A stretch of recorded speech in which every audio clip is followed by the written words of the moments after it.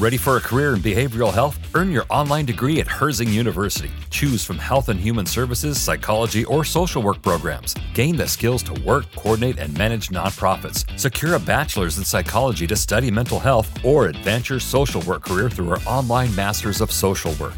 Let us help you become a social change agent. Your future starts now at Herzing University. Text HEALTH to 85109. That's HEALTH to 85109. Or visit herzing.edu. Hi, this is Steve, jumping in before we start part 2 of The Wolf of Wall Street to do what I should have done before part 1. Now, you probably already know that this film contains a truly ridiculous amount of drug use and sexual content. And if you're a regular listener of the Cinephiles, you know that John and I don't shy away from controversial topics. So, if frank discussions of drugs and debauchery aren't your cup of tea, then this episode might not be for you. And if you usually listen to episodes of the Cinephiles with young kids, I'd probably recommend a replay of Mary Poppins or The Incredibles rather than The Wolf of Wall Street. Now, with that out of the way, let the craziness begin. And you know what I was just thinking too? The fucking hero that I'm going to be back at the office when the Bureau seizes this fucking boat. Because I mean, fuckity fuck, Jordan, look at this thing.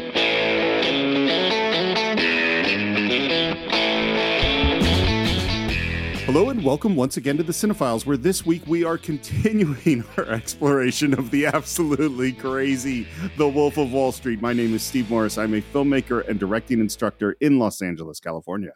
Hello, everyone. My name is John Roque. I'm a writer, producer, and host, and voiceover guy here in San Diego, California. And I'm real excited to dive back into the debauchery and madness of Martin Scorsese's The Wolf of Wall Street. And Steve, I think we have to thank our fans again as we go into part 2 of this discussion for selecting this film. This has been so fun to revisit this film. It's the first film that we have done from 2013 that was overwhelmingly chosen by you all, the fans. And, also a special shout out to our fans who have been patrons of the show.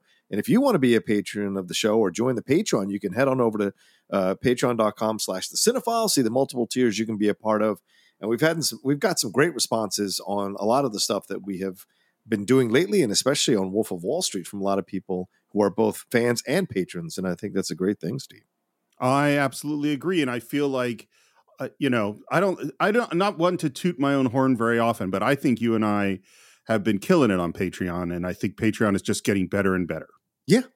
And, it's also great to have people who support our show occasionally pick a movie for us. And this is certainly one of those, Steve. So let's get into it, man. Okay, well, speaking of it, and speaking of the debauchery, that's where we just left off with this huge, ridiculous, insane, and fundamentally, for me, upsetting party at the offices. And what we hear is... Word about us spread throughout Wall Street. Even the places I didn't want it to. And we cut to the FBI agent Patrick Denham, played by Kyle Chandler, who I love in this movie. Yeah, Kyle Chandler is such a great stabilizing force in any movie that you have, right? I mean, he just has a real comfortability. It doesn't matter to him whether he's on TV or shooting a theatrical film. He brings the same kind of energy and strength and confidence to his performances. And you compare that to like John Hamm in The Town, who I think is horribly miscast in that role. If you put Kyle Chandler in that role, The Town takes on even more electricity in the overall product that it delivers for you when you're watching a movie. So you got to find somebody who can go toe-to-toe with Leonardo DiCaprio, not be intimidated by him. And certainly Kyle Chandler does that here throughout the movie as a Denham. Well, and I think this is just shows what a deft filmmaker Scorsese is. A, because he knows how to cast the right people. Right. And B, because he knows at this moment we need to cut away to the threat to Jordan Belfort. Like, you know what I mean? Like, it's just really important to go to show that something is not going to go right for this guy down the line. And then the other thing that's happening is that Forbes has taken an interest in Stratton Oakmont, and they interview Belfort and they get a picture, and he's really excited about it. And then we cut to the article that says The Wolf of Wall Street. A total fucking hatchet job. This conniving little twat. Look at this. The Wolf of Wall Street, they call me. Look. Like most people who have a first exposure to the press realize, sometimes the press is out for themselves. And sometimes they're they might have their own agendas. You got to be careful. But then again, Steve, clearly they were right to make fun of this guy because down the road he was certainly found to be incredibly corrupt. I mean, I don't think this Forbes article goes nearly far enough based on what I already know about this guy. But he is upset, and he's talking to his wife, and she sees the other side because she says, there is no such thing as bad publicity, sweetheart. Read the article, babe. Jordan, you look great.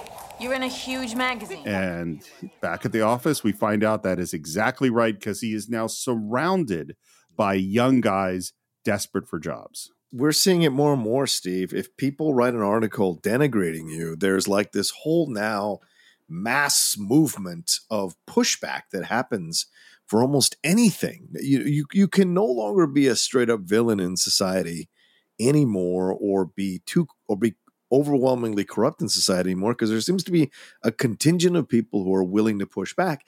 And as we see in this movie, that article doesn't make people not want to work for him. It makes people want to work for him. And the kind of people that want to work for him is a bit troubling for sure.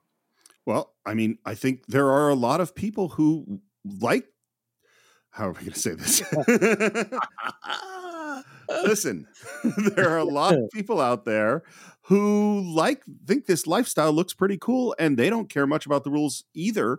If someone in a position of authority says to them, hey, I don't follow these rules. Yeah. Just like Matthew McConaughey did at the beginning with him, it's like there are a lot of people that are going to sign up for that cult. Paying it forward doesn't always mean paying it forward positively. Paying it forward can sometimes be you're teaching negative behavior to people. But like you said, it's something that people are attracted to and want to have. If it leads to money, there are plenty of people who have no issues screwing over their fellow human being. I'm going to say it. They have no problem with doing that. They have no problem with taking their money. And they say to themselves, well, if I could take your money, you shouldn't have let me take it. That's the rationalization that they come down to, which is, of course, completely unfair because the scales aren't balanced. You're using certain techniques that you know work, are true and tested, and you've got this huge conglomerate behind you against a person who is just like kind of, maybe not as smart, not as on top of it, or maybe easily susceptible to your kind of techniques. And that's the unfortunate truth. And it's still happening today in many arenas in our world.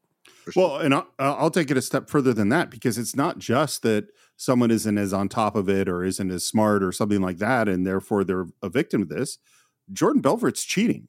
Yes, that as well. He's lying to these people, and he does it in increasingly sophisticated and dishonest ways as this movie goes on.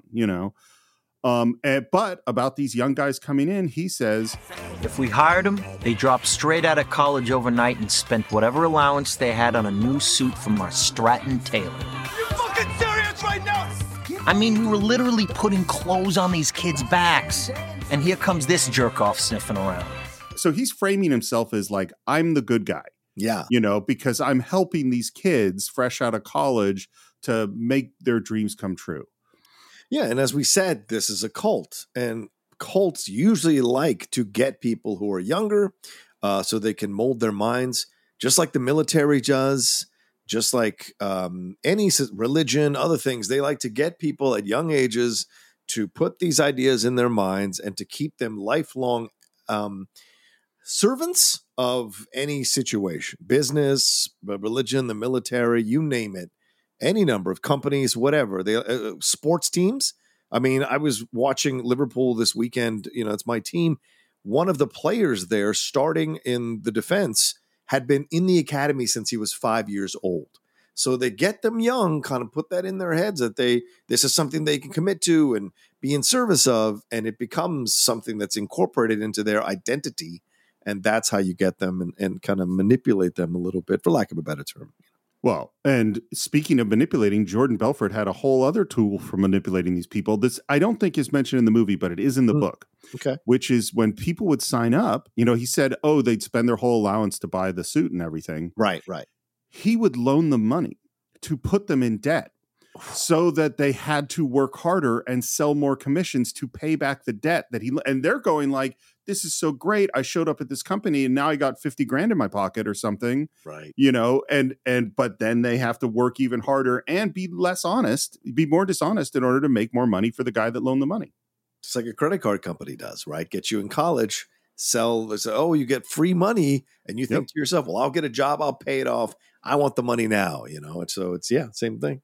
It's funny. I've listened a lot to the guy who wrote Freakonomics, Stephen, forget his name off the top of my head. But one of the things, he's an economist, and one of the things he talks a lot is that he thinks the way we teach math should be totally changed in this country, because basically we just teach math, but we don't teach how to use math. And he's like, what people actually need is to be able to understand statistics, interest rates, all of these. That's what you need, because that guy in college who goes in all that credit card debt doesn't understand what an 18% interest rate will do to them over the next few years if they're carrying debt, because they weren't taught how to deal, like what this really is and why it is a fucking scam, Yeah, I agree with you. We have to do, but there are all financial institutions, all kinds of financial institutions who lobby to not have that kind of stuff taught in schools because they want to make people be susceptible to the things that they're offering. That does need to stop 100%. We need to teach economics starting in middle school to kids into high school and into college, for sure. Make it a requirement. It's funny. I was going to say this later in the show, but it kind of applies now, is that one of the things I think this movie does a disservice to is Jordan Belfort is a scumbag criminal. Sure. Like he is operating entirely outside of the law and robbing people. Yeah. But because of that, I think it almost takes attention away from all the completely legal and above board ways that big corporations and rich people and investors are stealing money from the poor. Fair point. Fair point, Steve. Yeah. He does say it a couple times, like when he's talking to Denham, right? We're the young guys. We're the first people on the block. You should go arrest those people, which we'll get to that scene in a little bit. But like, you should see the things that they're doing, these big companies. And he's right, Yeah.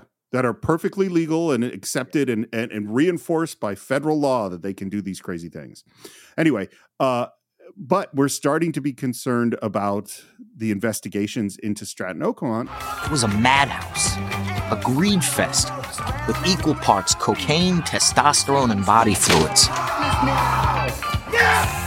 It got so bad, I had to declare the office a fuck-free zone between the hours of 9 and 7. So let me ask you about this.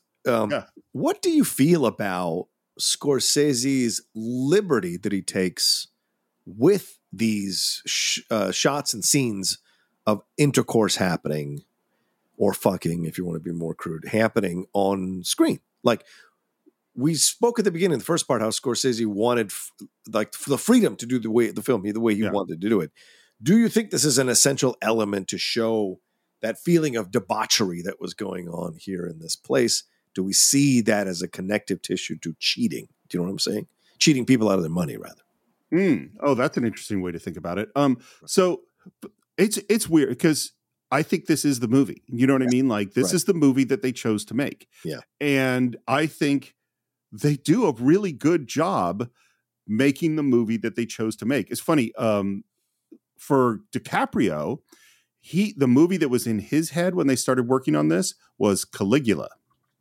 That sounds about right. It totally does. The Jon Favreau said that in order to do this movie, all the actors essentially had to have reckless abandon, that they all had everybody. And again, I'm getting this from the movie. Right. So it could be that people were really upset. It could be that there was a lot of tension on the set in terms of all the nudity and what actors were asked to do. But based on what I saw in the behind the scenes footage, and based on what everyone said, and this is what Margot Robbie said too. Like, she was nervous about the nudity, but she felt like everybody on the set was going so full on, and was that she actually, it wasn't as big a deal. And they say every single person on the set said they were having a lot of fun. Yeah. And looking at the behind the scenes footage, people are laughing all the time. Like I've seen. And so my gut is that just in terms of the crew and the cast, that it was a good environment. That might not be true, but that's sort of my gut. As far as the movie is concerned, it's such a weird thing. It goes back to, Brendan Marr's question at the beginning of our last episode of, I think what Scorsese does is manage to make it A, sexy some of the time, B, disgusting a fair amount of the time. Yeah. C, funny. And D, for me, it makes me repulsed by Jordan Belfort and his behavior. What's your feeling on it? Yeah, I don't know. Like when look, how can I say this? I was, in my younger years, I was a very sexual being. Certainly had a lot of sex, and I enjoyed that. And, but then when you realize how soulless that can actually be and how empty that can actually be when you're a person who really wants to have a relationship, you kind of move past it, which is, where I eventually had to come to and doing therapy and all of that.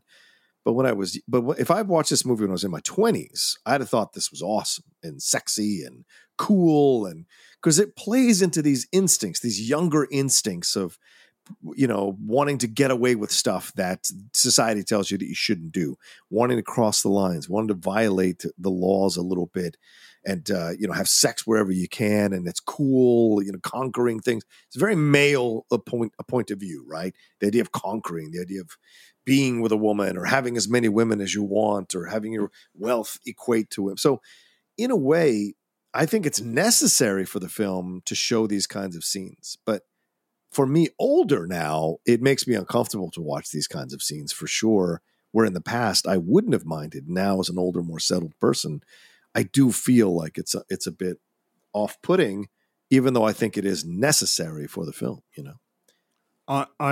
I really agree. And that's why Martin Scorsese wanted to have free reign, as you said, and he made this movie, and this is the movie that he made. You know what I mean? And I'm glad, and particularly with a master filmmaker like that, I want him to be able to make the movie he made. The other thing that is kind of occurring to me is like, one of the things about being an addict is whatever the pleasure that you get from the thing is never enough. Right. And so you always seek more. And I think the essential emptiness of what they're doing really, as the film goes on, really comes out, because it's like, look, if you have 10 beautiful women, all the Quaaludes and the cocaine and all the drugs, and you're still a miserable son of a bitch. Like, obviously this is not working, Right. But how many people are self-aware enough to realize that they need to go fix this thing inside of themselves?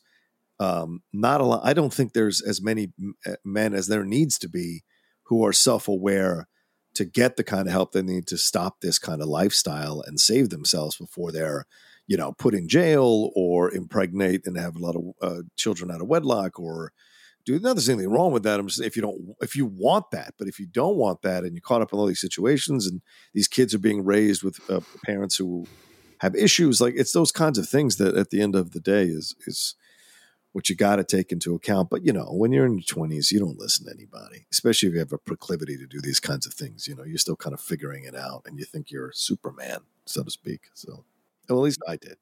Yeah. You know what this movie doesn't show? And again, that's not the movie that Scorsese wanted to make, but it doesn't show the battalions of tormented and tortured people that were the results of Jordan Belfort and his guys' behavior. That's a great point, Steve. I was thinking about that because of Brendan's question from the last episode and the things I was saying through the first episode, which was of our show, which was, like if you feel this isn't a film that glorifies, or if you feel this is a film that glorifies this lifestyle, you're not looking hard enough. But it is true that he doesn't show you the other side of it. He doesn't show you the victims of this behavior, both the people in the office and the people who've had their money taken. We don't see these people being foreclosed, going homeless. We don't see these people killing themselves who lost all their money. We don't see these people going through divorces, losing their going into depression. We don't see any of that. And on the other side, we don't see Jordan Belfort's employees who probably had the same, eventually realized like what was happening. We're in debt. We're frustrated, working long hours, drunk driving, getting high, who knows what else, maybe sexually assaulting women, like all these things we don't see, depression, suicide, like all of the stuff we don't see there to kind of show the negativity of what Jordan Belfort is doing. So in one sense, Brendan's question actually is legitimate. And I want to backtrack on myself a little bit and say the film could have gone farther in showing the negative results of Jordan Belfort's action, balancing out what looks to be the glorification of his behavior, which I think is fair. I mean, just that woman who got her head shaved, Like we only Yeah, see right. her heading out. Right. And so we don't, I mean, like talk about an unsafe work environment Yeah. or a hostile work environment. If you were, you know, the assistant or the secretary or, you know, you just came in for a day and people, I mean, like the disgustingness that's going on in every aspect of this work is horrible. And, you know, none of those people are in the movie. And and Jordan Belfort in his book doesn't talk about any of them, you know? Yeah. And things, of course, are so bad at this office that they have to bring in Jordan's dad, Mad Max, to be he describes him as the office's own Gestapo. And that, of course, is Rob Reiner. We called him Mad Max because of his hair-trigger temper, which could be set off by something as innocuous as a ringing telephone. Who the fuck has the goddamn gall to call his house on a Tuesday night? God damn it! What is your feeling about the casting of Rob Reiner in this role? So unusual. It's the first time I got from any of the roles he's done since All in the Family. It's the first time I sense that All in the Family energy from him as an actor in this role. You know, Meatball, I think was his name in All in the Family. Meathead. Yeah, but he would have these like, you know, these loud tirades on the show or rants on the show with Archie, which I thought were great to watch. For those of you old enough to remember it or who like Nick at Night. And so it's a joy to see him in this, you know, this is the guy who did Princess Bride and When Harry Met Sally. And so, you know, he has this kind of feeling around him, but I like seeing him let loose a little bit like this. And also he looks like you. So I'm thinking the whole time that it's, you know, this is Steve Morris coming in and telling John Roca to stop taking money from everybody and selling people out. That's what I feel like. Oh my God, I'd love this role. I would love to play. This is exactly what the kind of role that was fun for me to play.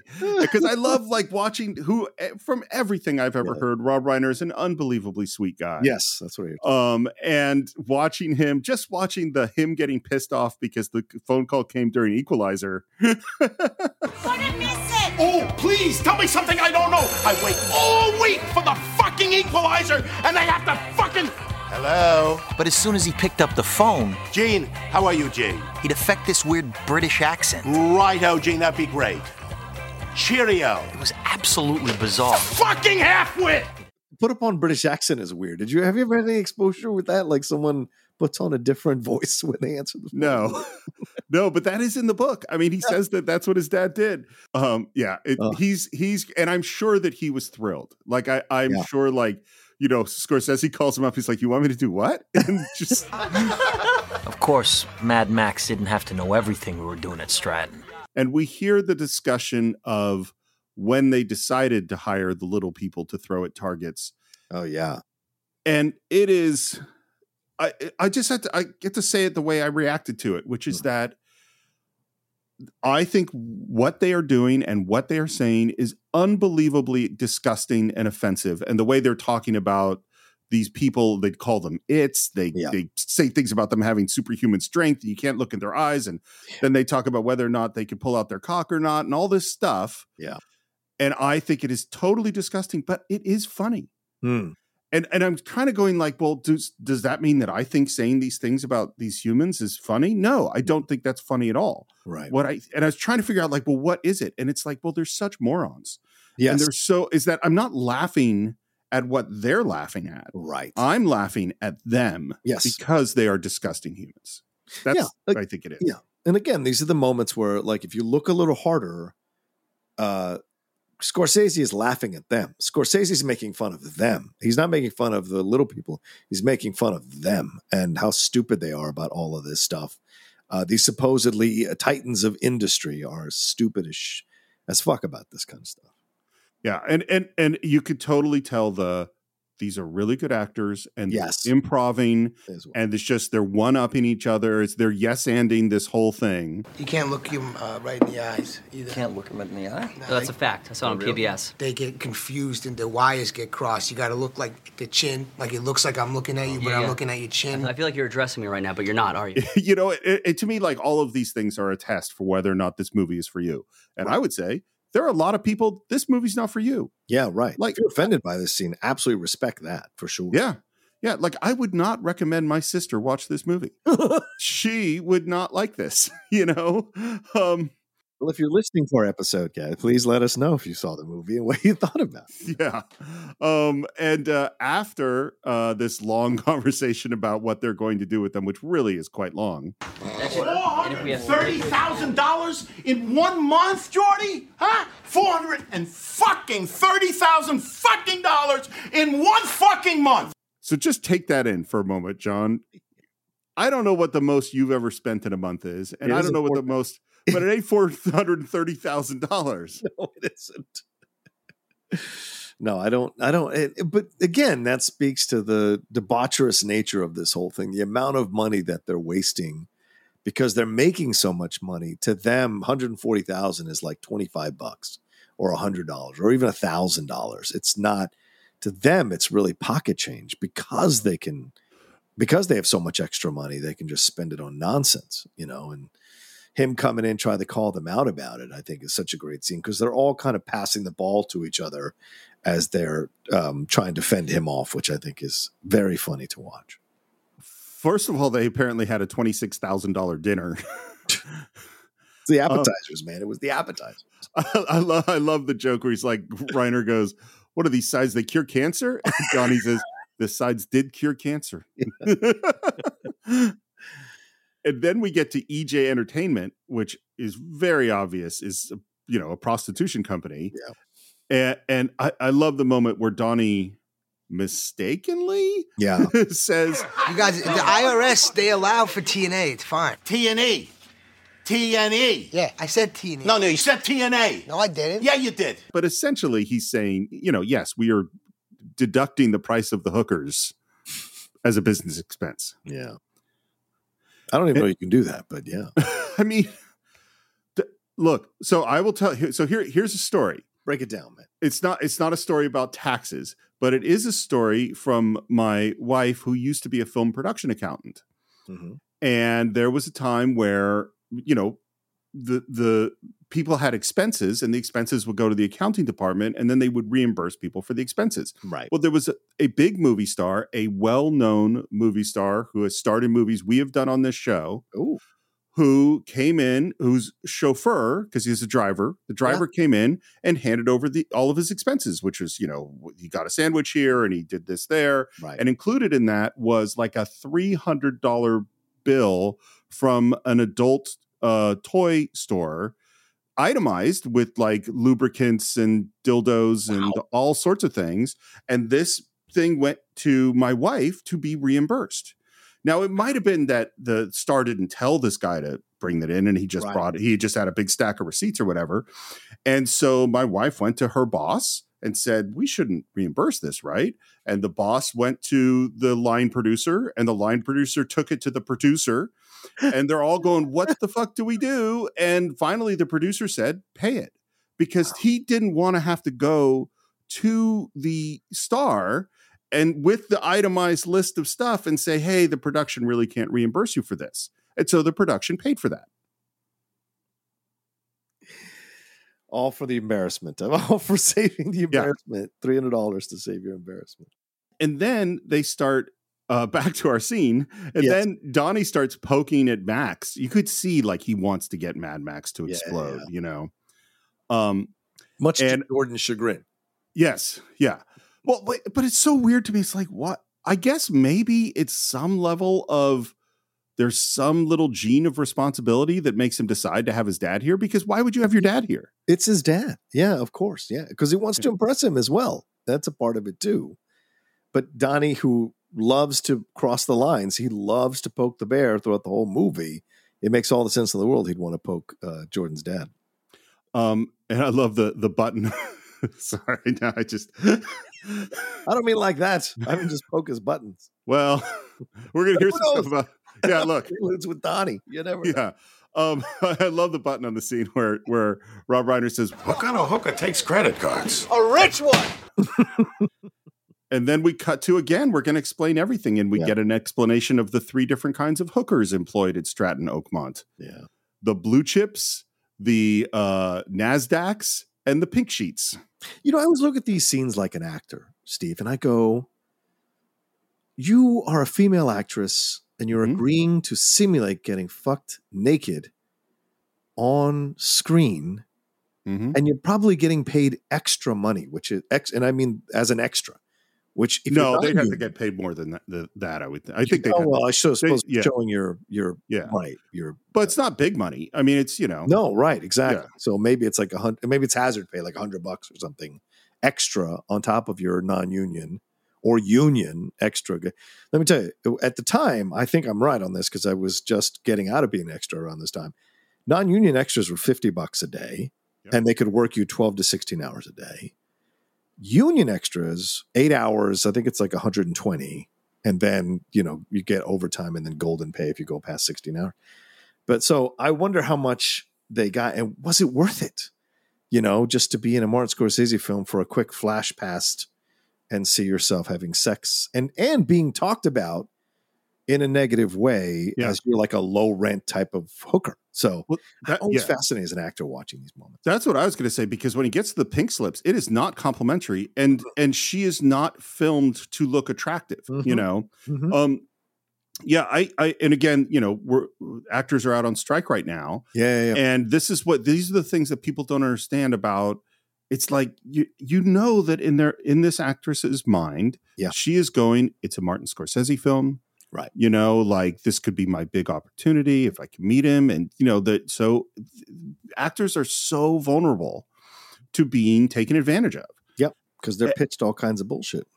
And I really hope, this is why I go like, my impression is that people really were having fun on the set. Mm. And I really hope that Martin Scorsese was beautifully making sure that everyone was taken care of and comfortable and that they were well paid and that they, but I don't know that that's true. And it might not be true, Yeah, very true. Now we're going to have this conversation with Dad, which is a really funny scene. How are things at home?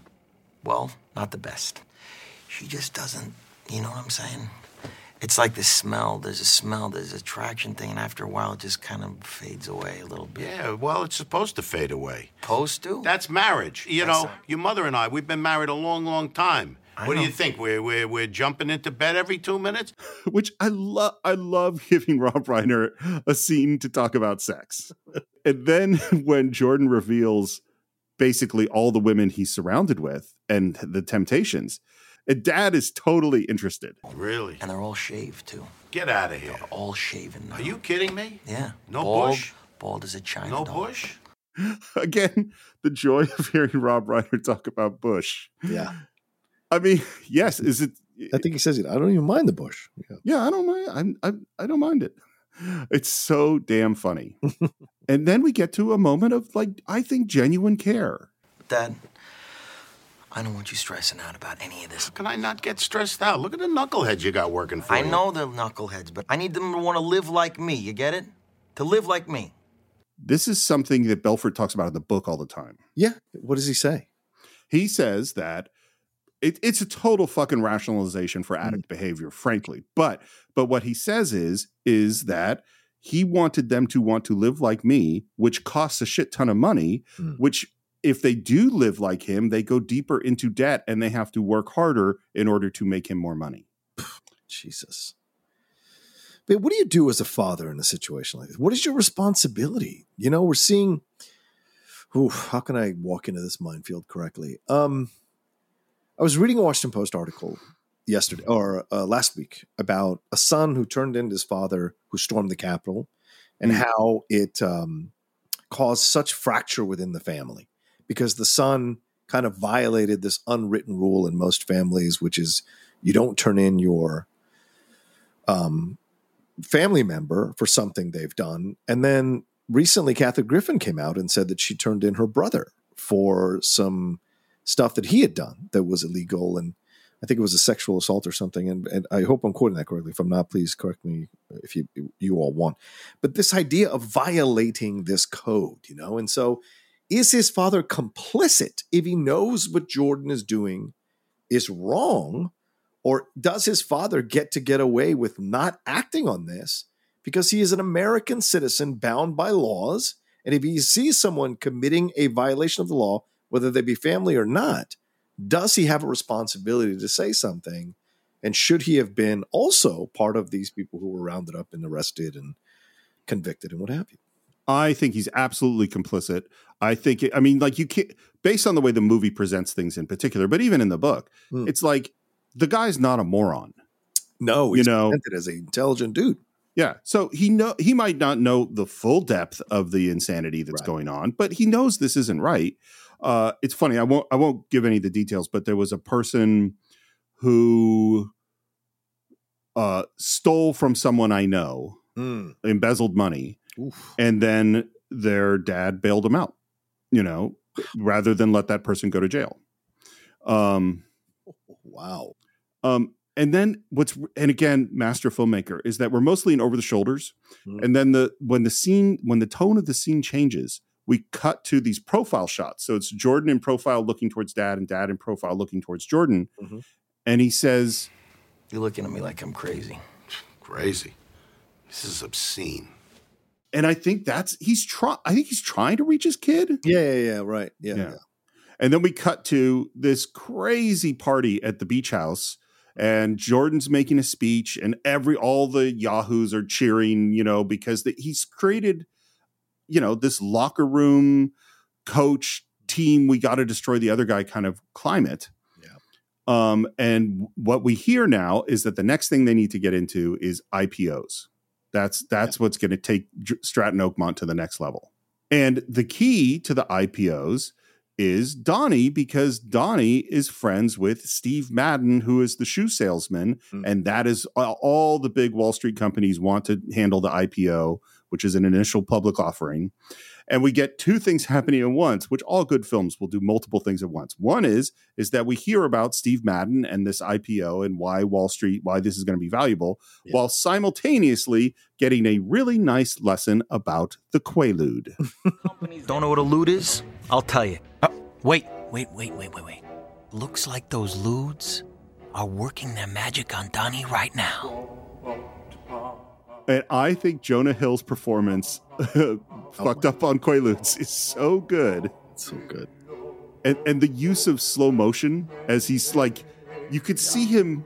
And I've been this fucked up, maybe a couple, not on Quaaludes, but I've never done that. But where like I was really struggling to say something, know. Yeah. It hasn't happened very often, but his performance of he's trying to say Steve Madden is so funny. Now, Steve knows this.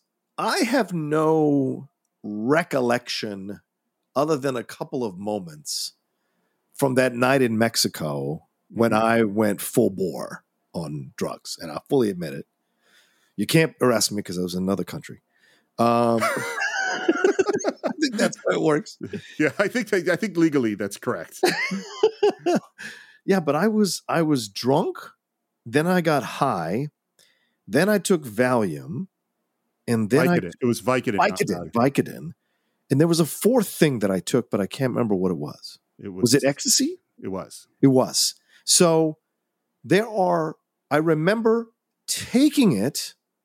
I remember a friend of ours leading me through some meditation, flying through the air, trying to delay my high or extend my high. And then I remember sitting on a white plastic chair with my eyes closed because the world wouldn't stop moving. And I don't remember being able to speak logically or legibly or understandably. So I don't know if I sounded like Jonah Hill or not. So that's all I remember from that night. And then of course, eventually climbing out of it and going and sitting by the pool. But it was one of the most insane nights of my life. But I don't remember anything else that I did that night. I don't remember if we went anywhere. I don't remember if we saw people. I don't remember if like I took off all my clothes. Like I don't remember anything else from that except those 3 moments from that night. I have a crystal clear memory of that night. And that was one of the great nights. And then it was B, you went to a bad place. And it was me and Vogel and Ross giving you all of the positive energy to get you out of that place for hours. Yeah. And we couldn't get you to open your eyes. We're like, dude, you got it. We're here. We're going to take care of you. Yeah. It was look, drugs. Yeah. work, you know? Yeah. And I feel so terrible now that I'm older and I don't ever do drugs anymore, but I feel so terrible because that was such a tough time for me with my father being diagnosed with cancer, and I just was blowing it out in my own way. And unfortunately, my friends had to pay the price for it on certain nights because I just kept going. I like to push my limits physically, mentally. I'm driven to do that in many ways. And that just happened to be a night that I did that. But I remember that's one of those quote unquote, and not in a good way, legendary nights where I took it a bit too far. And unfortunately, my friends, their highs were ruined because they were focused on having to try to guide me out of this situation. And so, I hope one day to pay it forward in different ways for those people. Well, you've been there for us a bunch of times. I mean, of course you have. I mean, that's what friends do. And that night was not ruined for me at all. That was a fantastic night. You're a people watcher, and you're like, this is fascinating. No. That part of the night was shitty. But the night itself, that was one of the great. I mean, that still will go down, as far as I know, as the greatest bachelor party of our group of friends. 100% the greatest bachelor party, period. Yes, I don't disagree with you there for sure. It doesn't compare to Jordan Belfort's bachelor party. No, which we're going to get to pretty soon. But right now, we're still at this party at the beach house. Yeah.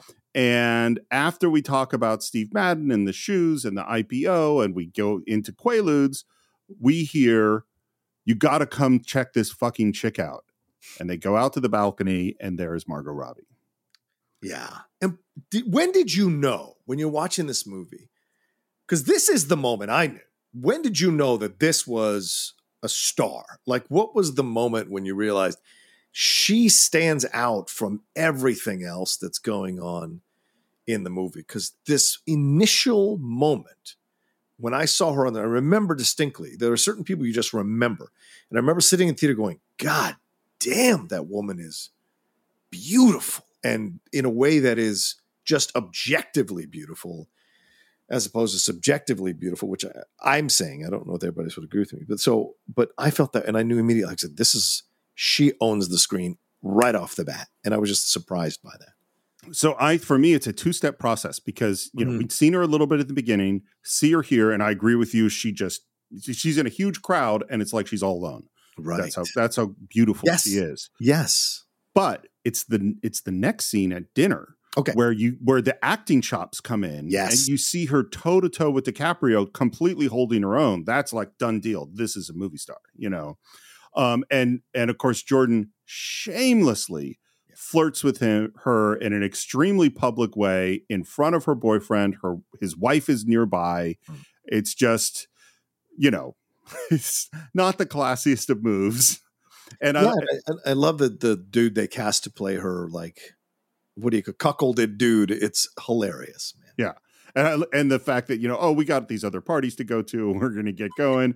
And then in just the most, Donnie, we've already seen, is really fucked up on lewds. Oh my And God. the camera whip pans over to him, I think with his dick out masturbating, yes, to Margot Robbie in the middle of this party. It's like, Jesus Christ. I slow-moed this scene to see if it was really his penis or a stunt penis, like they attached or something. Right. And I think it is a stunt penis because of the way it moves when his wife is attacking him for catching him jerking off to her, which I imagine did happen, Steve. I could not rule it out considering how many people say that a majority of this movie is the truth. I can't rule out a moment like that happening at one of these parties, for God's sakes. Because when you're this fucked up on drugs and consistently fucked up on drugs, and willing to push the limits, you're like, fuck it, this seems like a good idea. Or you just give in to your impulses in that moment, especially someone like Donnie in the movie. It seems to make sense. I mean, signs that you have a problem. Like, usually, yes, right. Usually. Yeah, out of your head, publicly masturbating to a woman at a party. That's not normal behavior. No, basically, if you whip it out in a public place, you've got issues you need to kind of come to terms with. Yes. Well, but it's also sign that you're in an enabling culture that is unhealthy. There are no consequences, yes, 100%. Like these people just keep doing these horrible. Well, and it's like if you're having little people target practice and shaving a woman's head and, prostitutes and sex at your office. Well, there are no rules. Mm-hmm. Like, everything's kind of on the table. Yeah, and a lot of men feel that because they're the sole breadwinners, they can do whatever they want and not have to adhere to these codes or moral codes or lines or whatever, because they are the ones bringing in the money, and that's kind of the lame excuse that they use, Speaking of that dinner, that's where we're going to go now. Oh, yeah. And this is where we hear that she's from Bay Ridge, and this is where the origin of the Duchess of Bay Ridge name comes from. We also hear that she's part British and that she has an Aunt Emma, who I think is named Aunt Patty in the book. Okay. So it's another name that's changed. So I was, a little surprised you asked Christy for my number. What's that? Aren't you married? Yeah, but what? Married people can't have friends? And I love Margot Robbie's performance in this moment. She says, We're gonna be friends? it's so perfect because you can see how ahead of this game she is at this moment. Yeah. Yeah. You want to be my friend? And there's a pause and a reaction. And then she says, We're not gonna be friends. it's a great scene. To all the guys who are listening, let me tell you something from my experience. And I'm sure the women who listen to us are going to back this up. When a woman knows, a woman knows. And most of the time, she knows before you do. She's just letting you think you know that you came to the decision. So just putting that out there. So that moment is so believable. And I agree with you, Steve. That is the moment she becomes a star, because she completely takes the scene from DiCaprio in that moment when she says, we're not going to be friends. Just real matter of fact, like, what's going to happen here, and I'm going to own this thing of yours. Yeah. I will say, and I'm very curious what you think of it, the emotional place that Jordan ends up next is the one thing I don't really believe in this movie. Okay. Which is, as they're driving home, he is desperately trying to come up with a way to get up to her apartment and seems completely flummoxed. And I don't believe that Jordan Belfort, who I have met at this point, is so aggressive in every way. And yeah, we can go, Margot Robbie is special and she's different, and that's why he's off his game or something. But it's just, I don't believe it for me. Well, I mean, I think everyone is capable of love, no matter how fucked up they might be. And so maybe in this moment, he realizes, because she knows that, he realizes that he's got real feelings for her, genuine feelings for her. And as you said earlier, the fact that he put his dad in the company, that speaks that there's some level of humanity underneath all the debauchery and whatever, and the criminality that he's doing financially. So he is capable of being someone in love. And so being nervous or that, you can regress to that kind of shit, especially because he's a child. He's an emotionally stunted child. So to him, if someone comes along who absolutely stands out, then he'll revert back to being the nerdy 12-year-old or 14-year-old who couldn't speak to women. And we don't go into his high school years or whatever, but I imagine he probably was one of these nerdy kids who couldn't get a lot of women back then, especially with the way he comes into the office for the first time with Matthew McConaughey and that dude talking shit to him. He doesn't push back on those guys at all. He takes it, learns from them, and that speaks to me about a guy who's just desperate to be liked, I mean, I don't think you get to his level of insanity and addiction without having some real empty spaces in your soul, Yeah, 100%. And right now on the drive home, he's trying to figure out an excuse to go up to her place, and she's the one who says, hey, come up for tea. And he goes, tea? Fuck yeah, I wanted to come up for tea. But then inside, she asks him to light a fire, and she leaves, and he's thinking, God help me, how do I fuck this girl? And then we hear the door open, and he turns around, and there is Margot Robbie naked. I mean, look, she's an unbelievably beautiful woman. I can't. It's like if you had an incredible shot of cinematography in Lawrence of Arabia, I'm going to say that is an incredible vista I'm looking at. Yeah. This is, she's a very beautiful woman. This is not objectification. She's a work of art. And when she comes through when the door slides open, that is a beautiful, as I said, objectively beautiful woman. And whatever her fitness regimen was, whatever the makeup was and the outfit and everything they did, because I think it's just the leggings or the stockings, it was the perfect look. And I don't think Margot Robbie knew Or maybe she did, and all more power to her if she did. But that was the real moment that everyone else in the world was like, this is a star. Without it maybe even knowing they knew that. That was the moment. She is so just, it's different. It's how can I say this? When she opens the door, you're not like Donnie wanting to like whip it out and start doing whatever to yourself. When you see, you're more like, Jesus, she is beautiful. It's an appreciation. And there's a difference, you know, and I know sometimes people don't understand that some men have the ability to appreciate something beautiful rather than immediately devolving into some sex-crazed maniac. And so I think that moment is, she's gorgeous, just gorgeous. And you understand why Jordan is absolutely smitten with her from this moment on. You know, I'm going to make a really weird comparison, but I feel like it's appropriate in a strange way, which is I liken this moment to the moment where skinny Steve Rogers becomes Captain America. Oh, yeah. And you have that first shot of where, and you see, what's her name? Haley Atwell. Yeah. And her reaction to that and going like, no, that man is objectively a beautiful man in a incredibly masculine way. Yeah. And like it is stunning in that moment. And I think that's what happens in this moment. Yeah. And the movie does a great job of leading you to that moment over these two scenes with her at the party and them at the dinner, so that when she opens the door, you have the power. The same way with Steve, we see all this stuff of Steve Rogers having this big heart. He can do this all day. He's a pipsqueak who fights. Right. And so that when he becomes the big guy, we're even more impressed with him as a specimen, so to speak. Yeah. And then, of course, we immediately undercut it because we hear in the voiceover. As you can probably guess, I fucked her goddamn brains out. God, Jesus Lord. For 11 seconds. Yeah, exactly. And then the rest of the scene is really funny as he like tries to essentially recover. Yeah. And then the dog comes in snapping at him and biting at him. By the whole reason that he has a slip disc and has constant back pain, in addition to the fact that he's a drug addict, is the dog. Is Naomi, or I think it's Nadine's actual little dog.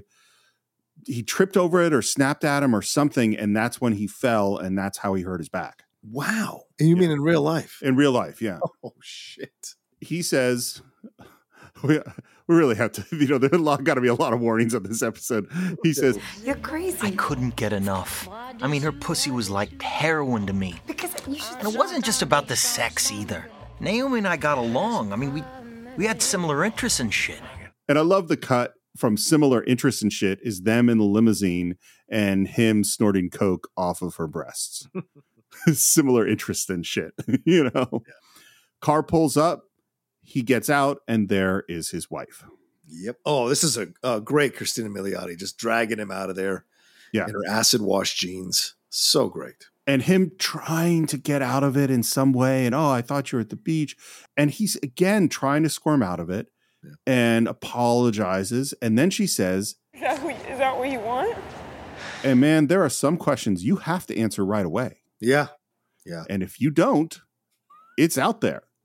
And she sees that he hasn't answered. Yeah. And then she says, Do you love her? And John, I'm going to say there's some questions you have to answer right away. He doesn't answer that one either. Yeah. And she just turns away and cries. And he just stands there. Mm-hmm. It's brutal. I agree. She's amazing in this scene. Yeah. Christina's so good. I love her as an actress. And so, seeing this moment, and right, I mean, this doesn't go for everybody, right? But from when I've spoken to some women who've been cheated on, and the ones that sometimes stay in those relationships even after they've been cheated on, is because, well, he didn't love her. Like it was like an indulgent, and he threw it away. But it's like hearing when someone, from what I understand from some of the women I spoke to, this doesn't go for everybody again. But that's the line. Like if he falls in love with her, then that's a real threat. And then that's when it becomes untenable, the situation, you know? So as I said, doesn't go for everybody, but certainly that's a believable exchange for her to ask that over just, did you sleep with her? You know, because dudes are caught up with you sleeping with someone else, because a lot of dudes rather, shall I say, again, doesn't apply to everybody, but most of the guys are more obsessed with someone sleeping with their wife or their girlfriend or whatever. than they are if she falls in love with someone else. There's two different things. Guys are more focused on the sexual act than on the emotion, whereas women, I think, are much more focused on the emotion than the sexual act, which I think is the difference. And again, does not go for everybody, but it feels to me like, from my experience and conversations, no, I think that's I think generalizing, that's absolutely a difference. I also think that in this particular case, you're married to Jordan Belfort. I mean, did Teresa know that he was having sex with all sorts of prostitutes up to this point? I feel like she had to have. Of course she knew. Right? Of course she knew. So this distinction in this moment is huge. Even more, you so, know. Right. Exactly. Yeah. Good point. I felt horrible. 3 days later, I filed for a divorce and moved Naomi into the apartment. You didn't feel that horrible. Yeah, I was going to say, it felt so horrible that I divorced and moved her in with me. Yeah. I mean, like, you know, Jesus, it's not going to take any time at all to like maybe discuss this, but. Say what you will, but the Duchess did have style. She brought in a decorator, feng shui'd the whole place. She even hired a gay butler. This guy was smart, sophisticated, professional. I mean, really, really great. Jasmine? Yes, sir. I tried to stump you this evening. Very good. And he's thrilled with this butler and then says, except for that one time, and Naomi walks in on a full gay orgy in her apartment. Oh my God! So that's something for Naomi to walk in on. And then she's describing it to Jordan and pointing out where in their apartment these things happened. Yeah. He has a huge reaction to that. And now we've got the butler on the couch at the offices with Donnie and a bunch of the other guys, because the other thing we find out, in addition to them having an orgy at the apartment, is like a whole bunch of money is missing and all of Naomi's jewelry. You invited some friends over, right? Yes. One thing led to another. Things got out of hand. We understand that we do blow all the time. We're fucking degenerates ourselves. Look at us, right? But they keep coming back to the money, and they ask him to go over all the details. I got a little high at breakfast. Right. You know, so I got a little happy. I had some eggs. I had a little bit of ice cream. And then I said, who do I know that likes ice cream? I like that we're starting with ice cream. And they come up with their friend Rudy. And then the butler turns to Donnie and says, you know who Rudy is. This I did not see coming. This is such a great twist in the scene. Yeah. Who the fuck is Rudy? I don't know anyone. Last month, the Lollipop Club, you know who Rudy was dancing. You know Rudy? I don't. And then I love how the attention shifts from the guy who may or may not have stolen money and jewelry over to Donnie. And he tries to cover him. I fucked up. I don't remember. I go to these places. I don't know. I like to dance. You know, I don't know. Maybe I met him. And I like too that again that you have the split scene, because Donnie continues to be about Rudy, while tensions with this butler to get information is getting worse and worse. And then finally, Chester, Kenneth Choi, he's done, and he starts beating the shit out of the guy, and blood goes everywhere. Donnie throws up, and then if that weren't enough, they hang the guy Batman style off the balcony of the high rise. I had to call the cops just to keep him from killing the poor guy. I gave him each $1,000 and told them what Nicholas had done. Then they kicked his ass. That's a moment, man. Yeah. Especially now in 2023, to hear something like that in 2023.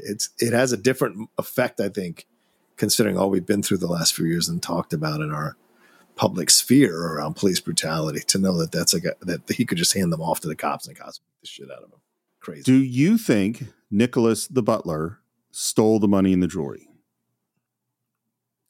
I can't say for sure, to be honest with you, because I could see him doing it, and not because he's gay, but because like people steal all the time from rich people, especially people that work for them. But on the other hand, I could totally see them being stupid because they're all so high and drunk and all this shit all the time, and misplacing stuff and thinking that the butler stole the shit. So I don't fall one way or the other of this, because there are unreliable narrators throughout that whole situation.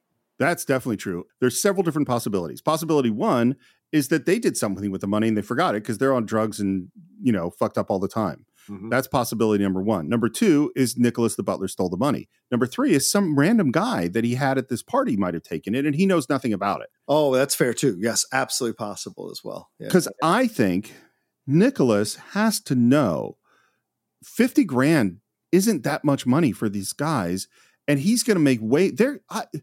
Jordan Belfort's the kind of guy that would hand him $1,000 for setting up a hooker or something. You know what I mean? Like he's got a plum job here. Yeah. And it would be stupid to steal that money from this guy in that way. But particularly after Naomi just walked in on them, you know, he would get that money back because he's already in deep shit if he was. So I don't think he stole the money. I would say this, though. I mean, people who are debaucherous attract other people who are willing to violate. Debauch, yes, who also debauch. And I don't mean the gay or sexuality. I mean like being able to steal money or whatever.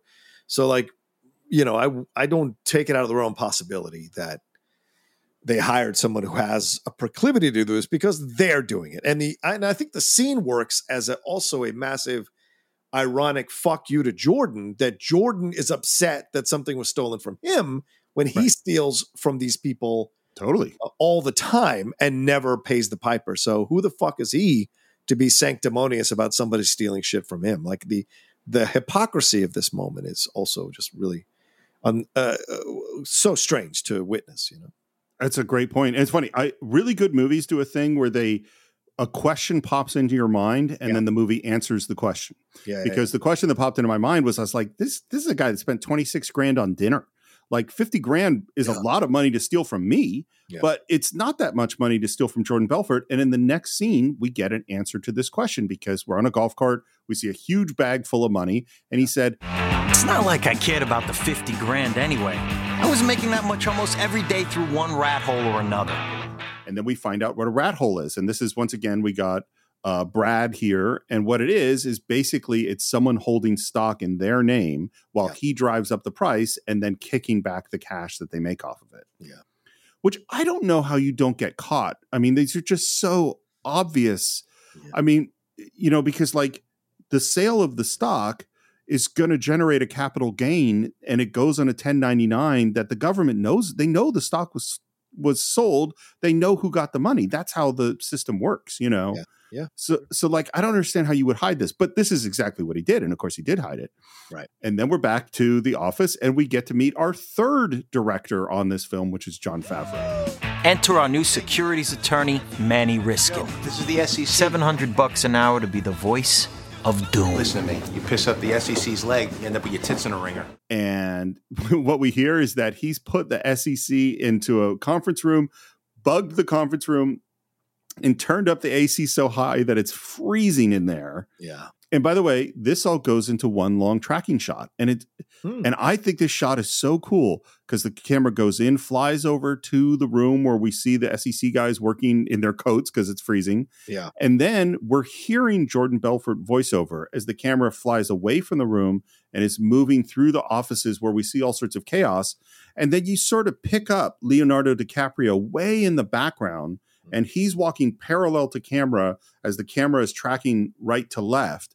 And then he walks up to the camera and it's all perfectly timed and just starts talking directly to camera.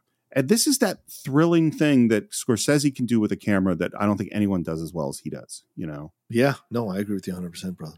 An IPO is an initial public offering. It's the first time a stock is offered for sale to the general population. Now, as the firm taking the company public, we set the initial sales price, then sold those shares right back to our friends. I have a question for you. Yes. This is a movie in which you have voiceover, which is, you know, common in film. It's a narrated movie. But you also have, at certain select moments like this one, DiCaprio speaking directly to camera. What do you think how does that make you feel as an audience as opposed to just straight up voiceover? I think it's great because I think it's smart.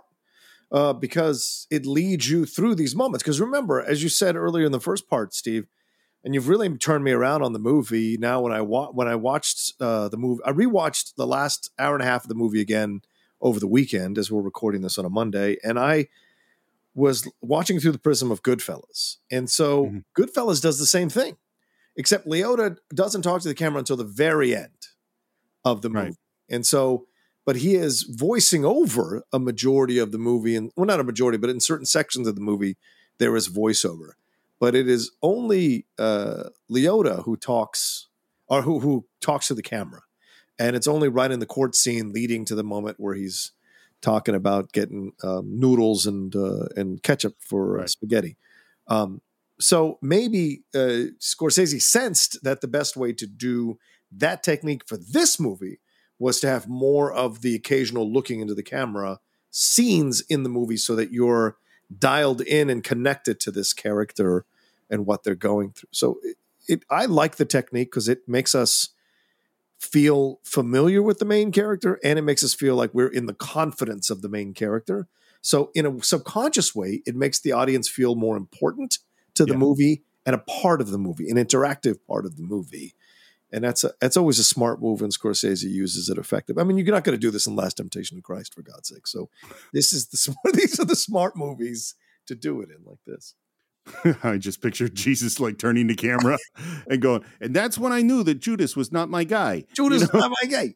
You see him dip the bread in the wine? Yeah. Then we cut to a huge gem because Jordan is asking Naomi to marry him. Yes. Cut to the plane on his way to the bachelor party. Oof. I held my bachelor party at the Mirage in Las Vegas. The flight there alone was a bacchanal. One last blowout for the gods before I settled down for good. In the book, there's so many times he said, and that's it. That's when I knew I had to stop. Gone too far. The gods were telling me that was enough. That, which is typical addict behavior to say that. I was just going to say that. And like, Caligula is a good reference point. I mean, it is just filthy naked. I love when the plane swerves and cocaine is just flying everywhere in slow motion. 100 Stratonites, 50 hookers, plus 50 more waiting once we landed. Oh, and the drugs. I mean, I tell you, our plane was like a pharmacy with wings. Then we cut to the hotel room and we see a top-down shot of the suite. We see Leonardo DiCaprio walking naked through this space. There are unconscious naked people everywhere. There are drugs everywhere. And he walks through and he just casually, there's a woman passed out on the couch in a mink. And he casually just moves aside the mink, grabs her breast, and then just walks on before looking out the window. Yeah. Here's the thing that they said about these scenes. First of all, again, they said everyone just decided to go full on.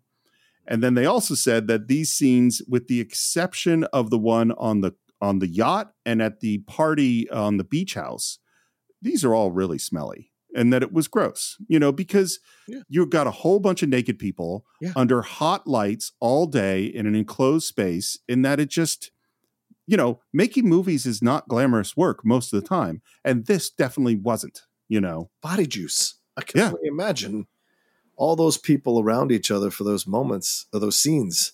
Like, you're not showering before every scene. You're showering at the beginning of the day. And then maybe you're doing some upkeep in the bathroom, but eventually, you're just lying around. I can't imagine the smell of it, which is why I've never done orgies, Steve. It's not for me. It doesn't seem like it would be for me either. The smell alone. No thanks. No thanks. We cut to the wedding, and I love that the song that the singer is singing is Goldfinger. Yes. Shirley Bassey's Goldfinger. It's so hilarious. There's a videographer going around taping things, which is going to come back later. Rob Reiner has some funny jokes. And then we meet Aunt Emma.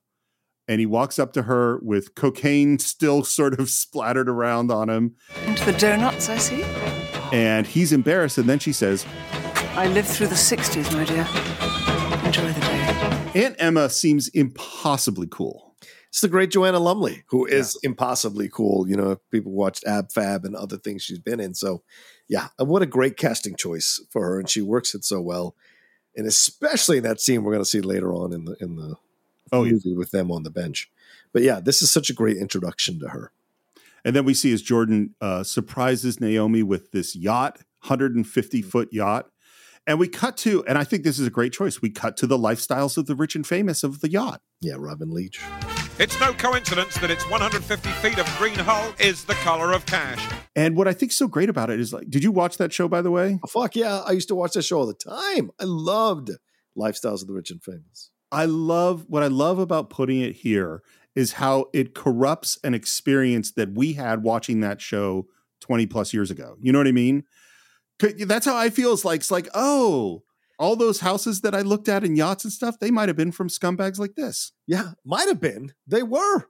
I mean, not all rich people are scumbags. Well, right. No, that's true. But the ones with lifestyles of rich and famous, you're kind of looking at, I don't know. I'm sure there's a nice chunk of them who got their money. How was it? Ill-gotten gains with their money, for sure. Well, and you're right. I'm not generalizing.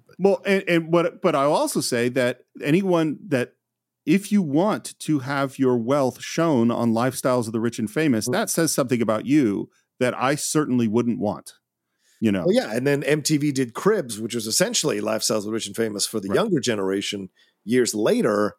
And they're trying to bring it back now for the new generation, this idea. So this idea of wealth and people wanting money, it's still a very, very big thing in our society to see value through money rather than who you are as a person. You know. So.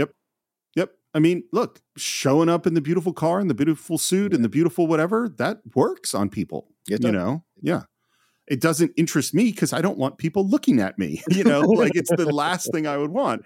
But it certainly does work on people. It was heaven on earth.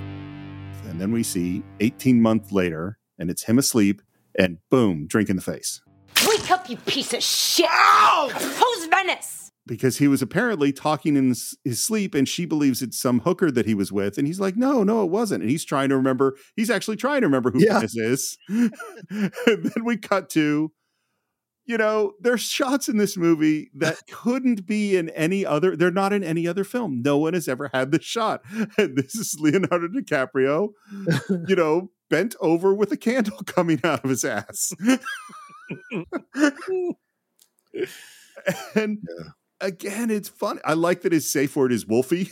Yeah. And I like that she doesn't accept the safe word. Donnie and I were investing in a condominium complex in Venice. That's why all this confusion. Oh, you were investing in Italy. Not Italy, California. Do you think there's any chance she's going to believe that? No, none. But I do find it fascinating. I do find it fascinating in human beings. If you cheat to get the man, like if you help the man or the woman, both, whatever, however you identify, if you're the person that someone else cheats with and you get with that person who cheated on their original partner to be with you, the sanctimony and the balls you must, or the guts you must have to be upset when that person cheats on you. I mean, it's mind blowing to me how many people get caught up in that. So for her to be upset at him, for him cheating on her, she knew who he was, and he cheated on his wife to be with her. So why wouldn't he cheat on her?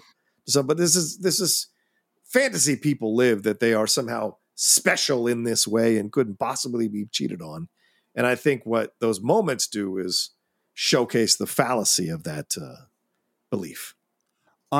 This is not a defense of Naomi's situation, but what I will say is I think he does feel differently about Naomi than he did about anyone else. Yeah. And they do have a special connection. And the stupid mistake that she made was to go, this true special connection that we have means that he won't be that person that he was when I met him. Right. You know, right. Because that ain't the case. Right. And if she had seen the beautifully filmed scenes from the bachelor party, she would know. Damn it! Baby, you know, you got real anger issues. You got Who is the one who flew in here at 3 a.m. on their stupid helicopter and woke up Skylar? And then we see him like falling down by the helicopter, then he falls into the pool. It sets off alarms. Oh my God, so hilarious. What's funny about the scene too is that the more she's yelling at him, the more turned on he's getting. And so he's starting to get amorous, which leads to another glass of water in the face. And we head off to the nursery. This scene it's like word for word what's in the book, by the way, this one. Oh, wow. Okay. Yeah. Is that they're talking in front of the baby, and they're talking in a baby-like way about not very baby-like things. Does Daddy get a kiss from both of his little girls, huh? Oh, no. No, Daddy doesn't even get to touch Mommy for a very, very, very long time. Daddy's really sorry about what he said in the other room. He didn't mean any of it. Daddy shouldn't waste his time. And I love that her choice which again is right out of the book, is that she is going to be as sexy as possible and deny him sex. That is the punishment. And from now on, it's gonna be nothing but short skirts around the house. And you know something else, Daddy? Mommy is just so sick and tired of wearing panties. John, how do you feel about hearing me read these lines? Uncomfortable, very uncomfortable. Just describe what's happening. But yes, this is an interesting scene here, and this is her flexing her power that she has over him and turning him back into a little bit of a dog. And again, this is another example of how great Margot Robbie is as an actress. She absolutely understands what this scene demands and delivers it note perfect. Like every word is note perfect in terms of tone, in terms of build, and where it leads to in the end. And of course, thinking she's got the upper hand, and then Jordan turns it around to her by mentioning the Roccos are watching. Well, and it's funny. It's one of the moments where, again, I'm not comparing myself to Scorsese or as an editor to Thelma Schoonmaker in any way, but I wouldn't have done it this way, because he cuts to them first and then has Leo describe, hey, look at that fuzzy bear over there. That eye is a camera. Yeah. Is I would have had Leo describe the bear and say the eye is a camera and then cut to the two Roccos when she realizes it, not before. And I'm curious what the thought process was to show the two Roccos watching first. Exactly. Oh, I see. Yeah, I see. And so, right. So you see them watching it, and then he exposes it. Oh, okay, I could see that. Yeah. And I also, this is where I would love to, and particularly in this case with Thelma Schoonmaker, is I'm sure there's a reason. I'm sure this is exactly the conversation you have in the editing room. Yeah. I could do this before, I could do this after. What should we do it? And I'm sure they said, we want to do it this way for this reason, but I don't know what the reason is, and I would love to know. And of course, her reaction to that is also, how humiliating to have that realization in that moment. Yeah. And we're back at the office getting ready for the IPO, and there for the first time we see Thomas Middleditch, who we'll later see in Silicon Valley, wearing a bow tie, looking very nerdy, cleaning out his fishbowl. Biggest IPO in this firm's history. What the fuck is he doing? Yeah, and Donnie goes up to him and talks to him about cleaning the fishbowl, and then starts to walk away, and then Cocksucking motherfucking New Issue Day! This is what you do! Hey, everybody, listen up! This is what happens when you fuck with your pets on New Issue Day! And he pulls that goldfish out of the thing and eats it. Yeah. Which Danny, the guy Donnie is based on, absolutely really did. Yes. He says he wouldn't get rid of the goldfish. So I did it. Yeah. And then he slaps him in the face and sends him out of the office. Yeah. I mean, there's so many things that are fucked up in this movie, and I'll just say that this is one of them. They walk Steve Madden out to make an impressive speech. And by the way, in the book, this goes on forever. Oh, and, wow. he makes so much fun of Steve Madden and how wimpy he is and covered in sweat he is and disconnected he is. But Steve Madden starts making a speech. It does not go well. They immediately start mocking and making fun of him. And Jordan has to come out to the rescue.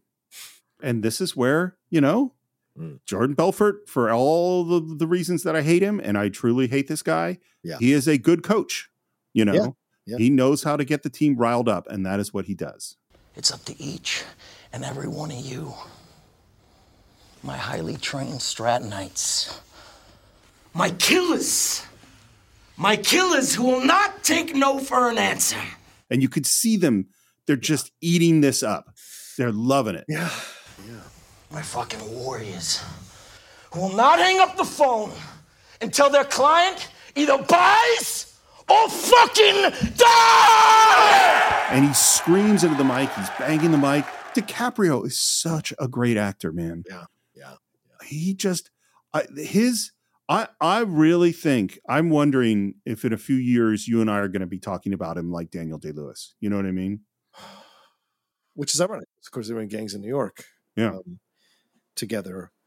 Well, I already think he's in the conversation. Well, I mean, it's just different. He's not a Daniel Day-Lewis type of actor. He's a movie star who can act. I guess that's how I would describe him differently. Like Daniel Day-Lewis isn't going to put butts in seats at the level that DiCaprio will. But DiCaprio is going to bring you character actor level type of acting, which is really nuanced and high end and level, has layers and levels to it, to a film and be the movie star of the film. Do you know what I'm saying? Like, people might get mad at me for this, and I love Tom Cruise to pieces. No one's a bigger Tom Cruise fan than I am. No one, not even Tom Cruise. And wow, let's say I will tell you right now. I would take a bullet for the man. And I will tell you right now, I mean, I won't die, but I'll take a bullet. I'll tell you right now that DiCaprio is a better actor than Tom Cruise. Absolutely. As well as being a movie star like Tom Cruise. So there's just two different things here. So with Daniel Day-Lewis, that is a consummate actor who is not looking to be a movie star. DiCaprio is looking to be a movie star, but also is a consummate actor. So I think that's what makes him unique in the world of superstar actors. So I think it's interesting, the Tom Cruise comparison, because I agree with you. I think that Tom Cruise, there is an argument, and I think a very, very strong argument, that he is the greatest movie star in the history of film. Quite possibly. You know, there's nobody that stayed a top star with, you know, a couple of dips at various times for longer than Tom Cruise. You know, like it's an unbelievable career. Yeah, we're in the 4th, 5th decade of him being a movie star. Yeah. And I think as arguably the greatest movie star, one of his skills is that he's also a great actor. Yes. You know what I mean? Yeah. Like he can bring it if he wants to, right? But he's not choosing the roles that DiCaprio is choosing. Right. DiCaprio is choosing things that are every time going to push the envelope for him in new. I mean, like just, you know, Once Upon a Time in Hollywood, Django, Departed, Revenant, and this. It's like these are all over the place, all risky in different ways. Yeah. You know, like no, Tom Cruise isn't making those kinds of movies. Yeah. You're not going to find Tom Cruise in Killers of the Flower Moon. No, you're not. And that's the difference there. And that does not denigrate what Tom has done in Magnolia or in. He's a great actor. Yeah. In Born on the 4th of July or other films where he's allowed to really show you what he can bring as an actor. But, you know, this is where DiCaprio is distinctly different from all of the big movie stars. I would put him above, like any of the movie stars you can name, I would probably put DiCaprio above all of them in terms of the ability as an actor. And remember, Daniel Day-Lewis is an A-list actor. It does not mean that he's a movie star necessarily, but he's certainly a star. And whereas I think DiCaprio is a movie star who's also a consummate actor. Well, to be real clear, Tom Cruise would not appear in a film prone with a candle sticking out of his ass. That's right. Tom Cruise isn't going to do that. Great point. There's a gutsiness to DiCaprio that I think not all movie stars have. Yeah. Good point. Let me tell you something. There is no nobility in poverty. I have been a rich man and I have been a poor man, and I choose rich every fucking time. Because at least as a rich man, when I have to face my problems, I show up in the back of a limo wearing a $2,000 suit and a $40,000 gold fucking watch. Which he tosses out into the crowd. That they scrabble for, you know, desperately. And I think that framing, this is key to the whole movie and his worldview. But he's using he's already conditioned them, like he says in the film, right?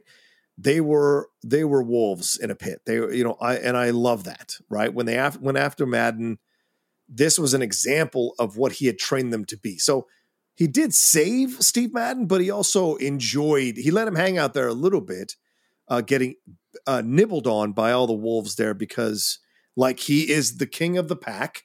And so he will come down off the cliff when he's ready to come down off the cliff to save a potential prey and keep the other wolves at bay. And that's what he does. He comes down, he saves Madden, but then he gets them and riles them back up again and redirects their anger towards the people they're going to call so that they can get their money from them to help Steve Madden and he paints this picture, which is, of course, an utter illusion because the real picture is they're probably going to end up depressed, suicidal, mental health issues, abusive to their wives, terrible to their children, and in jail.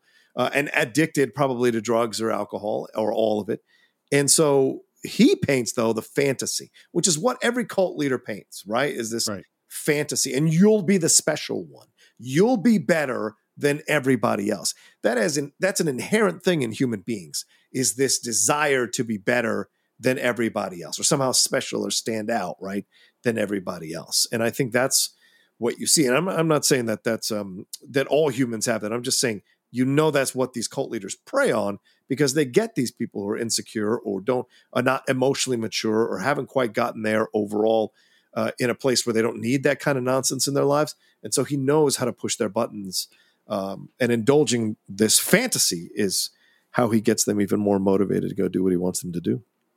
And he is a really good motivator. I mean, the fact is, there's a cadence to this speech, and that's what good locker room speeches do. Are you behind on your credit card bills? Good. Pick up the phone and start dialing. Is your landlord ready to evict you? Good. Pick up the phone and start dialing. Does your girlfriend think you're a fucking worthless loser? Good. Pick up the phone and start dialing. I want you to deal with your problems by becoming rich. This speech is like word for word out of the book. And what bugs me so much is just the joy that Jordan Belfort, the author, takes in writing about how great Jordan Belfort was. You know what I mean? Oh, of course. Yeah, of course. He's never not going to promote himself. Yeah. Even in the book that he started with this apology for all these terrible things he did. But wasn't I great? I mean, come on. I was pretty awesome. Yeah. The apology is a sales tactic for sure. And when he gets them completely riled up and he tosses the mic and screams and they all scream and then the sound drops out, the camera flies through the floor with crowds of crazy people on the phone. At 1 p.m., we opened the stock for sale at $4.50 a share. By 1:03, it was over $18. Even the big Wall Street firms were buying. Jesus. Well, and I forget exactly how this whole mechanism works, but he's buying and selling to himself to drive up the price so that all the other Wall Street firms and everyone else sees this and they start buying it so that then he can sell it. It's just all a scam, using these rat holes and all this stuff that he's doing.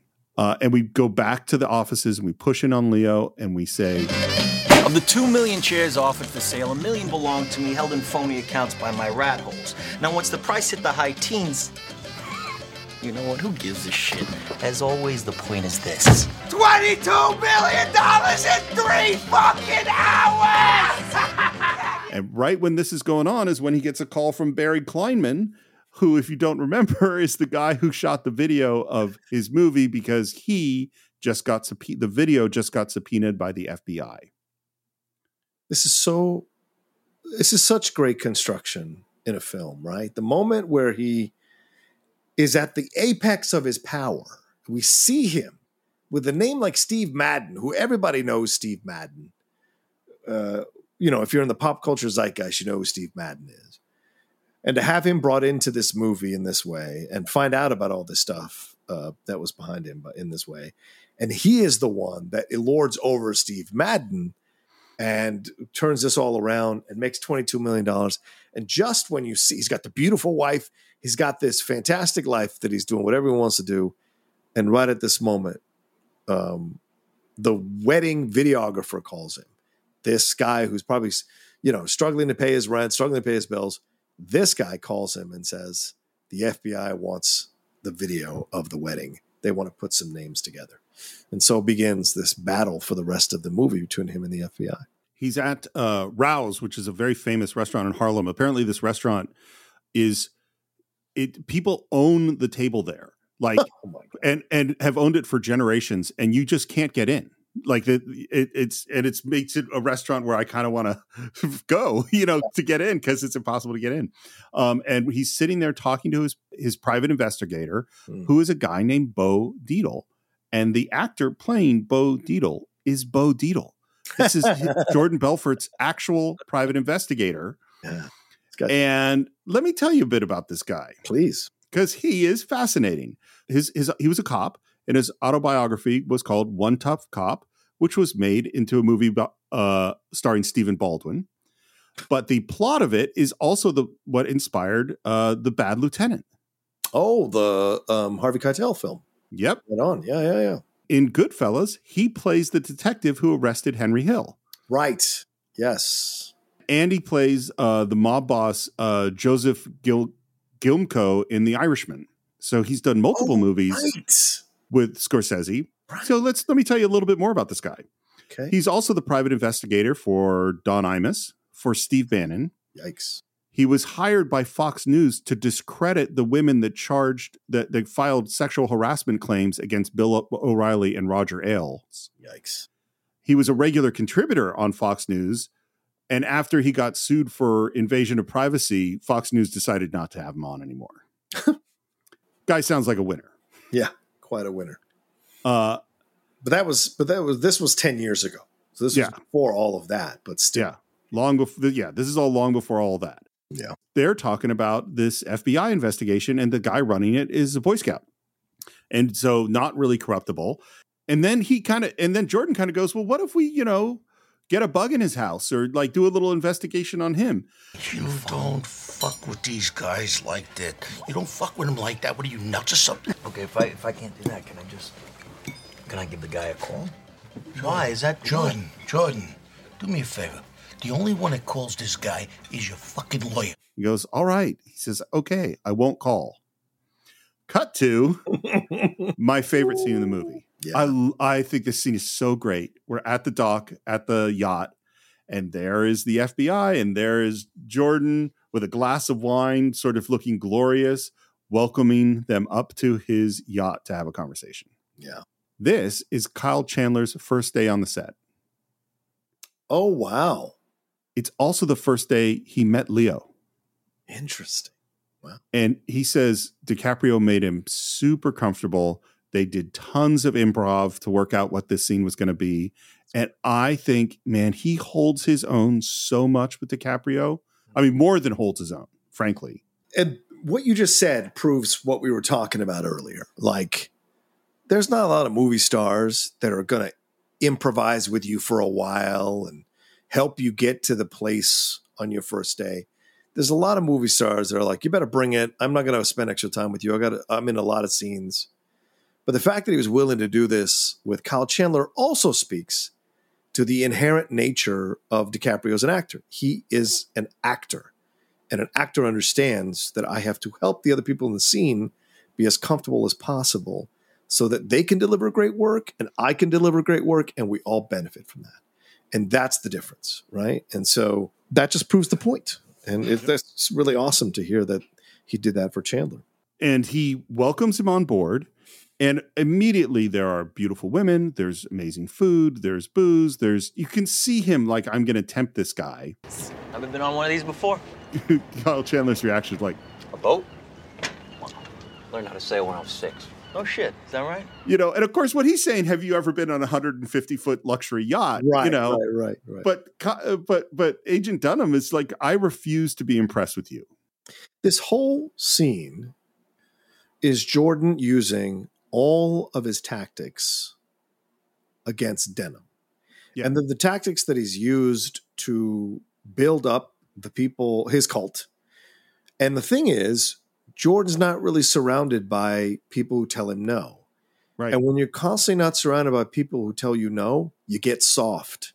And you think all men are going to act the same way that your cult members are going to act, and that you can work on them like you work on these cult members. And I think this is where Jordan, in the context of the movie, not in real life, obviously, or whatever his memoir says, but this is in the context of the movie where Jordan fucks up.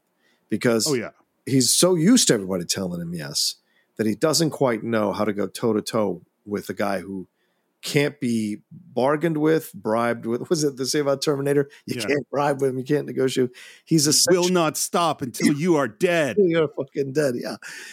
And that's what it is. And Jordan does all this stuff because, again, as we mentioned earlier, he's in a state of arrested development. So he thinks he can kind of do this kind of stuff.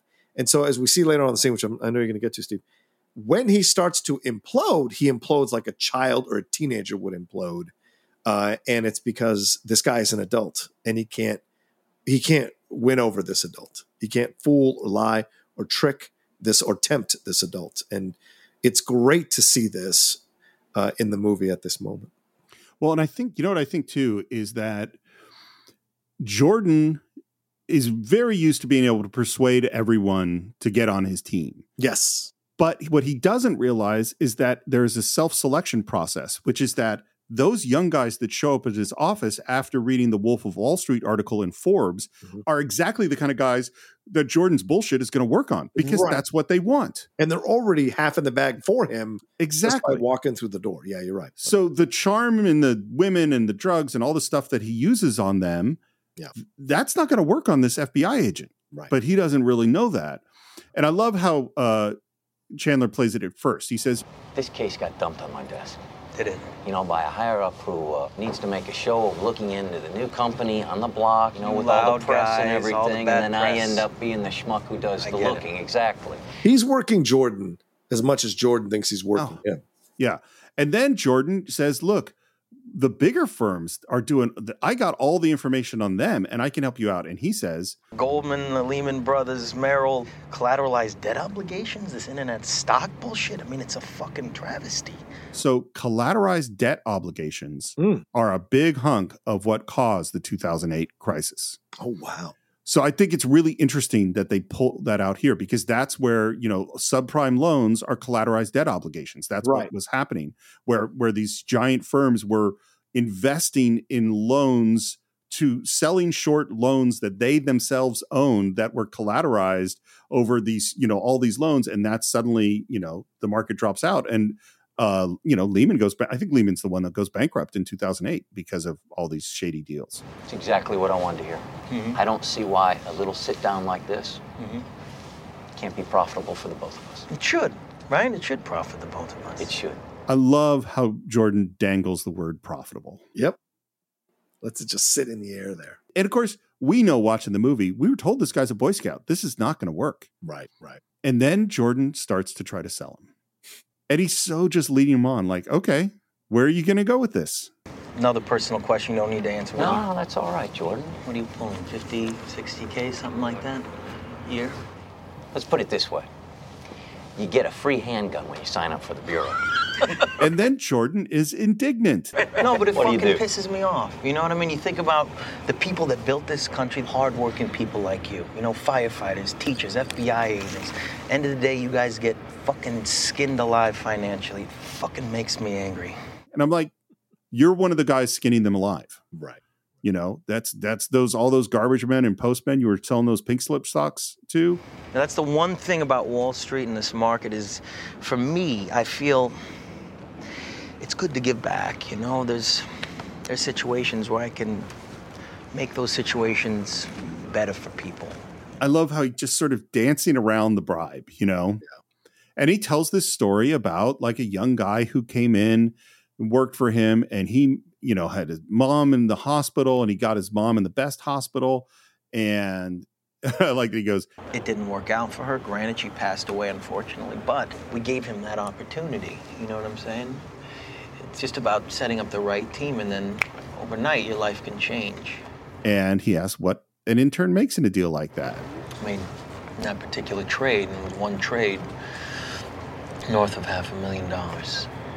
And I do that for anybody, you know, anybody that needs the proper guidance.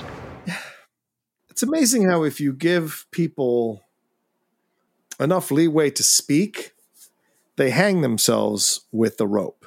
And whether it's on a news show or it's here in this conversation, it's funny to watch.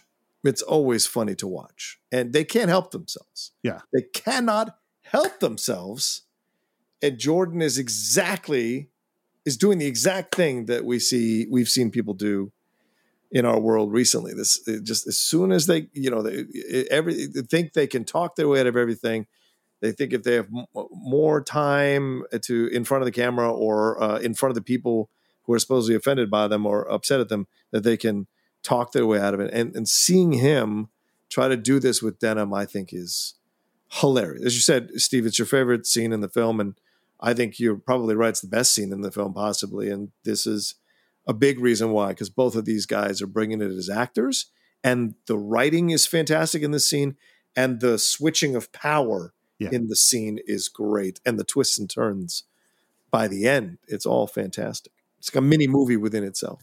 Totally. And the joy that starts to come over Kyle Chandler's face at this moment. Just the glee when he goes like, can you say that again? Yeah, can you say that again? And he goes, just the way you said it to me. Just the way you said it to me.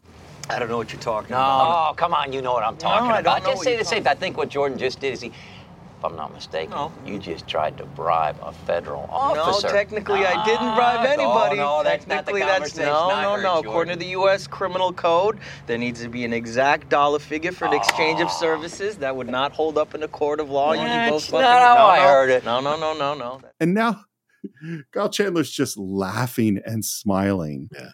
And then Jordan's line, again, is a hilarious line. Sail on a boat fit for a Bond villain. Sometimes you need to play the part, right? And now it's Denham's turn. You know, Jordan, I'll tell you something. Most of the Wall Street jackasses that I bust, they're to the manor born. Which I love that expression. Yeah. Their fathers are douchebags, just like their fathers before them. But you, Jordan, you got this way all on your own. Did I? Good for you, little man. Little man. That little man sticks, man. Yeah, dude. Yeah. If you're not emotionally stable, a comment like that is going to send you off the fucking cliff. You know? No, let me tell you something else. Honestly, I'm not bullshitting here. This is one of the nicest boats that I've ever been on. I gotta tell you. I bet it is. And you know what I was just thinking too? The fucking hero that I'm gonna be back at the office when the Bureau seizes this fucking boat. Because, I mean, fuckity fuck, Jordan, look at this thing. It's beautiful. Oh, so good. And I love DiCaprio's choice to laugh with that. They're laughing together in this moment as he's kicking him off the boat. Good luck on that subway ride home to your miserable, ugly fucking wives. I'm gonna have Heidi lick some caviar off my balls in the meantime. Hey, you guys wanna take some lobsters for your ride home? And he throws lobsters at them. And then pulls out big wads of cash out of his pocket. He said, look what I found in my pocket, a year's salary right here. And he just tosses it at them. Yeah. It's a great scene. Yeah. Fantastic scene. And now we have finally the antagonist to Jordan's protagonist in the movie. And it's been slowly building, but they had to Scorsese had to establish everything in Jordan's world so that now you understand the stakes of what is going to be removed from Jordan's world by Denham if he gets his way and if Jordan gets put in jail for the things that he's done. So, yeah. Well, and I think as our two opponents have finally come together, this is a good time to end part 2 of our exploration of The Wolf of Wall Street. Of course, we'd love to hear your thoughts. I feel like John and I shared a fair amount during our exploration of this episode. And so if you have your own stories you want to share, we'd love to hear them on our Facebook page. You can just do a search for The Cinephiles. You can also subscribe to the show on Apple Podcasts, on YouTube, on Stitcher. You can leave your reviews on Apple Podcasts. You can leave your comments on YouTube. And of course, it's Cine_Files on Twitter, Cinephiles Podcast on Instagram. You can go on Patreon. And right now, I believe this week we have a new FMK up as our Cinephiles short, and we are about to record a new watch along as well coming up soon. So you can check those things out on patreon.com/thecinephiles. You can buy or stream The Wolf of Wall Street along with every other movie we've ever reviewed on cinephiles.net. And if you want to reach me, you can reach me at SR Morris on Twitter or SR Morris1 on Instagram. John, how about you? You can always reach me at The Rocha Says on Twitter, Instagram, and TikTok, The Outlaw Nation on Twitch, my YouTube channel, youtube.com/John Rocha Says. We just crossed 30,000 subscribers, marching towards 50,000. So if you haven't checked that out, I'd love for you to check it out and see all the other content we do, or I do on the channel there. And my other podcasts, the Geek Buddies and the Hot Mic, that are out there for you all to enjoy as well. And that is it for this week. We will be back next time to conclude, I think, our exploration of The Wolf of Wall Street right here on The Cinephiles.